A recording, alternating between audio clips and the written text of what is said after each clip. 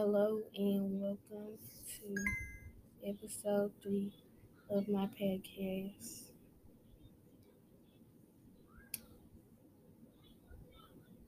Today we're going to be talking about presidency in the nation and how it's changing and how it's getting changed every day because the economic and everything around it's the first question. To what extent has the power of the presidency expanded over time? It, I said it has expanded since Congress has transferred the authority to enforce laws to the executive branch. So that basically helped with the changes in the presidency and how it expanded over time. So the authority from the president has been given. Another explanation for the growth in the presidential power is people helping and influencing it, and it will change them in a monthly. This my thing having change in the economic, so we can do better as a country. So everything can be over time, and the president having more authority or presidential power is that the size of the staff serving the president so it has increased, allowing for an increase in petition and more government field. So it is giving us a lift and an expansion of the Congress government fields and having different approaches for the country and people in our country to have a different way of life, way of living in the country.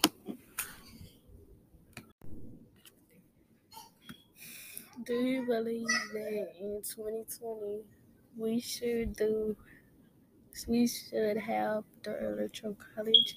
I think we should have the electoral college because I do not know first because the electoral college sums up all the votes, so it won't have a longer count, and people won't have to wait longer for results.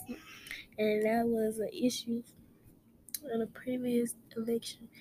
People had to wait for results, and I didn't like that part. But the electoral college still helps with the making of the votes in all the states of the votes.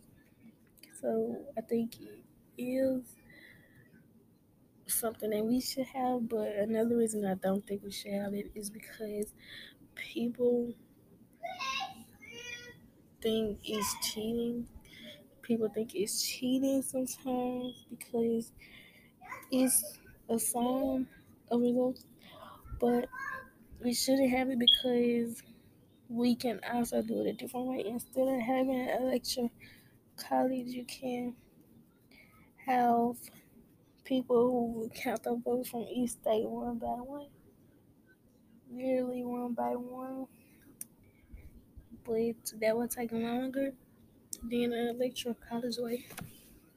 So that's why people choose the electoral college. The electoral college is really important part of having elections and other things for people to understand the ways of how it's prescribed in the U.S. Constitution. And presidents are elected, and they're not elected directly by the people, but by the electoral college. And some people don't like that, but by the people elected. The electoral college was created from the farmers of the U.S. Constitution, and it's like an alternative to electing presidents by popular votes in the Congress. So people can have the candidate who gets the most electoral votes win for that state. So if Trump had won more electoral votes from states, he would have won the U.S. election, but that didn't happen. It's like a process where the political parties elect, and when the voters in each state elect by casting their ballots, and everybody vote put together, and whoever has the most votes wins for that state. The electoral college, adding on to the it is a form of direct elections.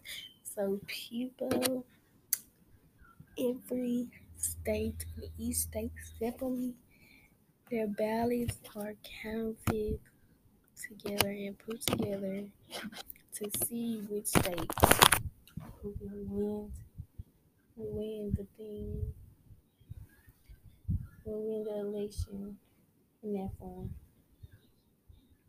But it still would really be a national election because it's nationally, the electoral college is national. It's not by state. It's national. So people still feel like it can be changed in a way and have a different outcome, or it can still be not useful, but it is useful in a way.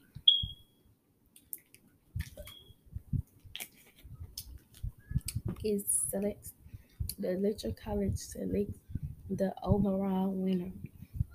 So from each state, it selects the overall winner and who wins to be national, the national representatives or the winner. But he can still receive 50% of the votes, so it can change of like votes.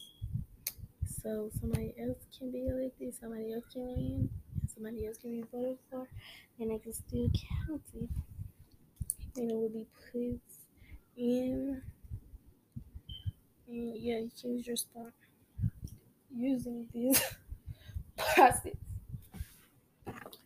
Another thing, candidates would target a broader range of states than battleground states. So larger states like California, Nevada, um, Oregon, the candidates will target them type of states so they can have a larger range of votes than literal states like Tennessee, Tennessee, stuff like that. It was it would replacing it will require reworking and replacing voting machines. So that's another reason why. Another reason we should have electric college is because it would encourage turnout, particularly in the non-battleground states. Like the bigger states, they will have more people who vote against, and there's people who vote the same. So that's why the candidates will try one state by state to win over their votes. And another reason we don't have to have it is because states could drop out of the election season and not have a choice to vote at all. With three or more candidates, it could select a winner who would lose to another candidate in a head-to-head comparison. Like Trump and Biden, they went head-to-head from states to states. And you for conclusion,